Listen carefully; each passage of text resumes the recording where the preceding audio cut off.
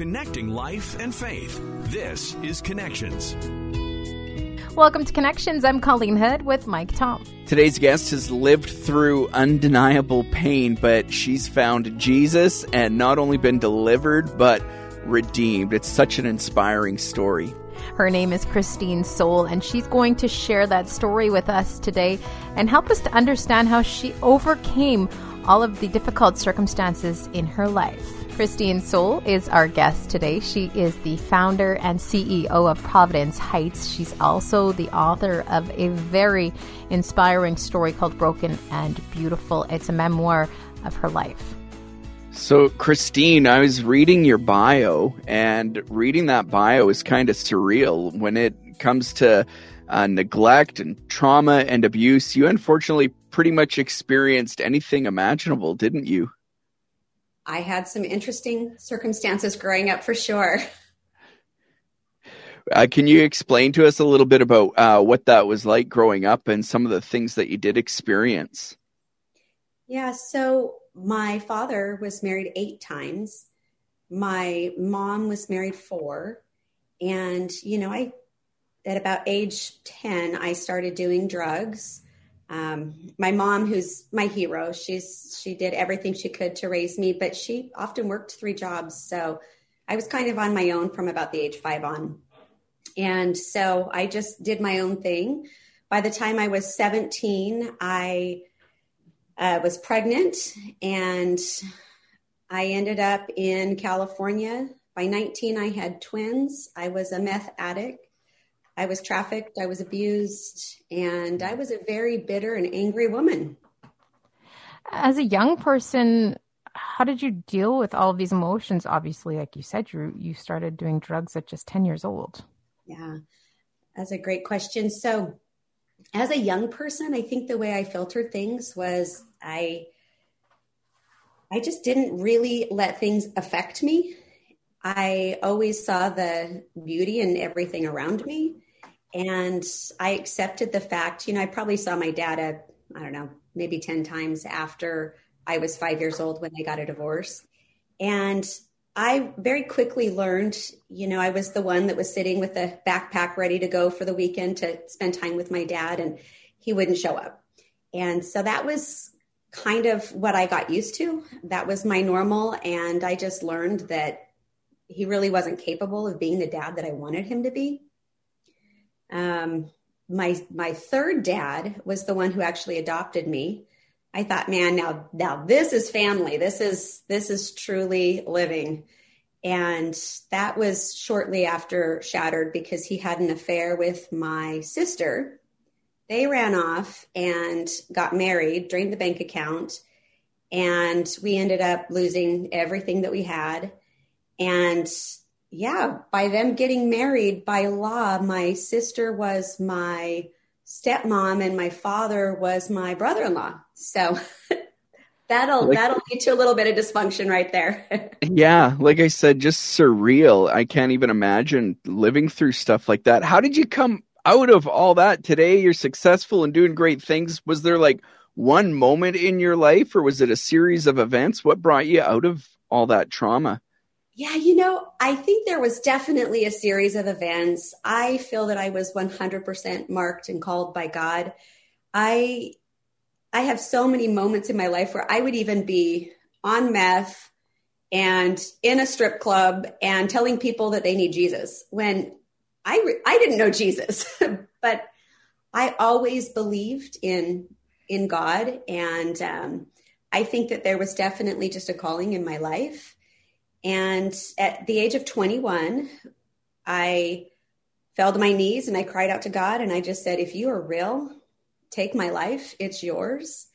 And I so tangibly felt the power and presence of God that I went and I threw everything away.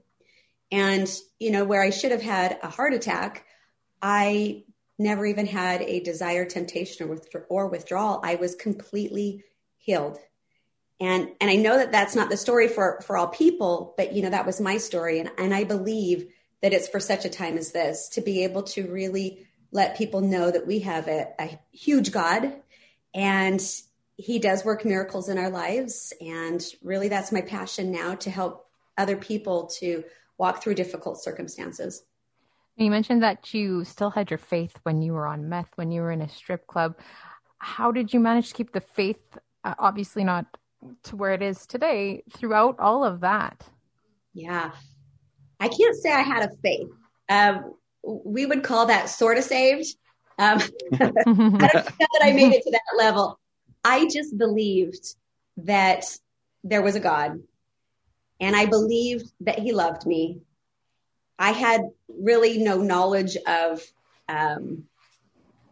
what he thought or what his heart was for me. I just believed there was a guy out there, and we called him Jesus because, I don't know, that's what other people said. And that was really my only background I had on my faith. When you did finally cry out to God and, like you said, delivered from addiction and stuff, can you just explain what that felt like and what God's presence felt like?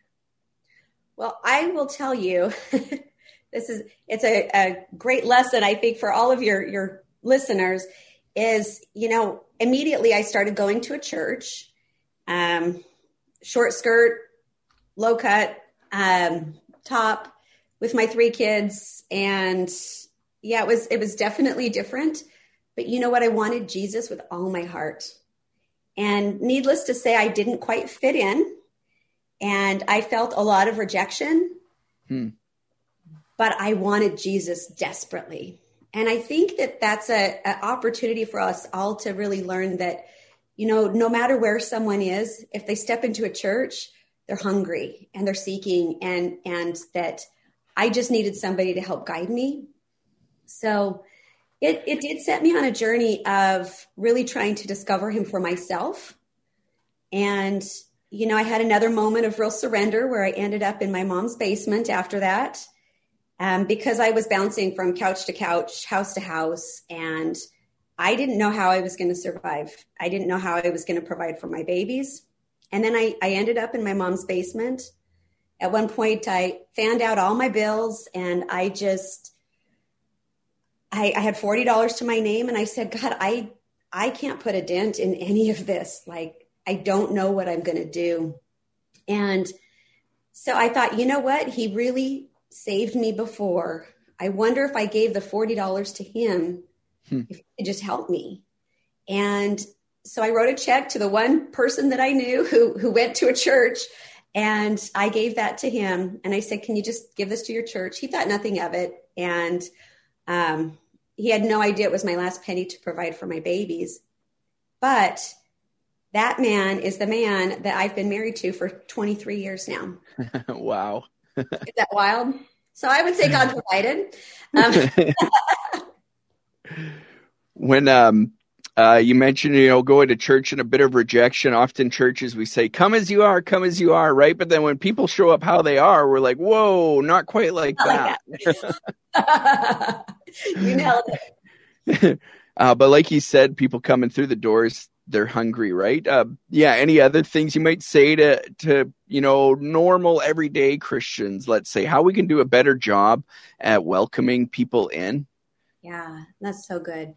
I would say, like I said, if they're there, they're seeking, and, just ask their story. My big thing I love to ask people, no matter where I am, not in a church necessarily, but everywhere I go, what's your passion? What's your passion? Or tell me your story. Obviously, if a girl comes in with a short skirt and 3 kids and she's 21 years old, she's probably got a story to share. And she could probably use somebody that would embrace her and allow her that freedom to share. So really that one person that sticks out in the crowd, the one that everyone kind of wants to stray away from, is really the one that in most cases needs the most help. Oh, Colleen, you nailed it. I'll tell you another moment that I had too, right? Probably about 6 or so months prior to all of this, is I was really in a desperate state. And I jumped into my friend's car. She was a neighbor, really good woman, helped me out. She'd watched my kids. She was probably my strongest refuge in that time for my life. And I jump into her car, and she's got this pastor talking. And I'm like, what is that? And she goes, oh, it's just my pastor. They have a recorded message, and she ejected. It was a cassette tape. This is how long ago it was. She ejected it from her car. And I thought, well, I'm confused. Why is your pastor talking on a tape? She goes, well, they just record him. And I kept asking her questions. And she knew my situation, and she knew how hard my life was. And she ejected the tape. I swung the door wide open. I continued to ask her questions, and she never had the courage to say, let me tell you about my Savior. Yeah. And I went on. I was pretty brutally raped after that, which was very horrific. That did bring me to my knees and calling out to Jesus. But man, never assume someone is too rough or doesn't want to hear. Like, be uncomfortable. Do it afraid. Just be willing to step out and say something, because you have no idea what moment could be the moment for someone to totally turn their lives around. Yeah, so often we're telling ourselves, oh, don't say anything, you'll offend them, you'll push them away. But that other person, so often they're just waiting to hear that message of hope. You're right. You're so right. Tell us a little bit about what you're up to now and what life is like for you nowadays. Well, I went from extreme poverty to marrying a man who owned a software company. And he's got the biggest heart in the world. And so we really began a life of philanthropy, spirit of generosity. I got to pour out those, the compassion that I had for other people who were in difficult circumstances. And about, almost 3 years ago, I was driving down the road, and God said, turn the car around, go talk to that woman. And I'm looking around going, what woman? And I see a homeless woman on the side of the road, and she told me her story. And it was like verbatim, my story, identical twins, everything. And I got into my car, I began to weep, and I just really felt like God was saying, you go be the difference you want to see in the world. And so I was like, you want me to do something about that? And what I felt like he said to me is they need 4 things. They need Jesus, someone to believe in them, training and education, and they need an opportunity. And in that moment in my car, I said, yes, Lord. So here we are almost 3 years later, and we have a training center called Providence Heights, where we are going to house women that are at risk. And so the way I describe it is, we've all been at the edge of the cliff, and, the next steps that we take will determine whether we start to fall off of that cliff. And people are throwing ropes, but depending on how far the women have fallen will determine whether we can even pull them up or if they even have the energy to hold on. So what we are is a guardrail. We're preventing that from ever happening and providing them with opportunities to really thrive in life, by helping them build a website or do marketing, start businesses, start a LLC or a 501c3, and really help them to discover their purpose and calling in life. Because I believe that God's created something in every human being. And so it's a matter of just seeking that out. So yes, we provide housing. It's a 1-year program, but that's not the focus. It's like a college dorm atmosphere where the housing is provided, but really it's the entrepreneurial skills that we're going to teach to really launch them into their destinies. What's it like for you to get to watch women come in who were in the same spot you were in, and to watch transformation begin to take place in their lives? Well, we just got the keys January 4th to the building, and nice. January 8th, we had a dedication, and February 1st, we'll start housing women. That will be our first 8 women. We can have 88 women and children, potentially going up to 138 women and children. We're doing our applications right now to see who is qualified to be our first 8. And every month we'll bring 8 more women in. And so I have had some interesting experiences, though. We did have a woman who just came in, and we got to find a different facility for her because we've partnered with Union Gospel Mission and other organizations. And so we got her into a safe place. because we're not open yet. But, she just sent me a text that this moment has saved her life. She's reading my book that I had written. And it's been amazing already to see transformation and change. In fact, she's at Union Gospel Mission. And now I'm communicating with another girl who I think would be perfect for our organization. So she's really hoping to step out of Union Gospel Mission and into our facility. So we're very unique in what we're doing. We're also creating a sustainable model that I think will be for all of the United States, maybe even Canada, where we are really focused on not only sustainability for the women, but sustainability for ourselves by creating our own businesses that women can work in. And we will take that, all of the revenue sources from the businesses that we start or real estate investments will go 100% into continuing to fund at-risk individuals. Now, it's obviously something that's very necessary. You were also mentioning your book. Can you tell us a little bit about that book, Broken and Beautiful? Yeah, so I wrote a book. I don't know whose bright idea it was to launch it at the same time as Providence Heights, because both are very full-time jobs. But we've had an amazing response. And the book is really, it's my story. However, it's broken up. I say it's my story. I write my story on it, but really it's the reader's story. Because in every chapter, instead of just telling the story, it's really, how do we overcome fear? How do we overcome, I was going to commit suicide, abortion, all of these like real hot topic issues we really dive into and just share my heart, but really challenge other people to look into their own lives. What was it like for you to write that book and story out? My big thing was, how would my children feel? And all of a sudden my kids started saying, Mom, just write a book. And so that was really what prompted it, was the blessing of my children. And the real point in it was for Providence Heights. That's really, all roads lead to Providence. I wanted something for our ladies. And what I've discovered as the pages began to fill up, that really I might not be able to touch all women or even men. Men are loving it as well.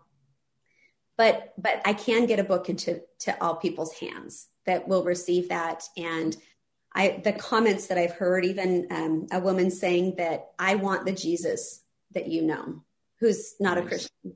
So the feedback has been incredible, and all of the proceeds will go to Providence Heights.